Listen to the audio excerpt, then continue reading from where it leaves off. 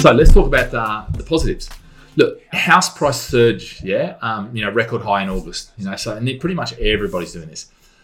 My other side is, as much as I'd love to say as an estate agent and all that sort of stuff, it's great recovery, fantastic. Get your house now, get in and buy before they go up.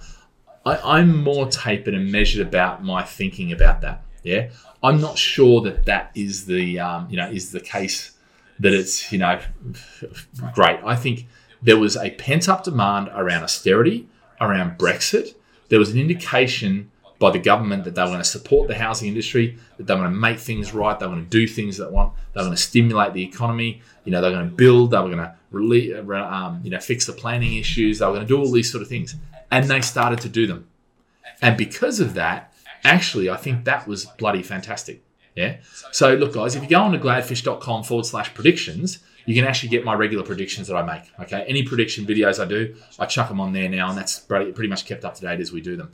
But I think, it's good news. It's great because it has rebounded the thing. It's given the industry a lot of confidence. But I also think there's some overconfidence there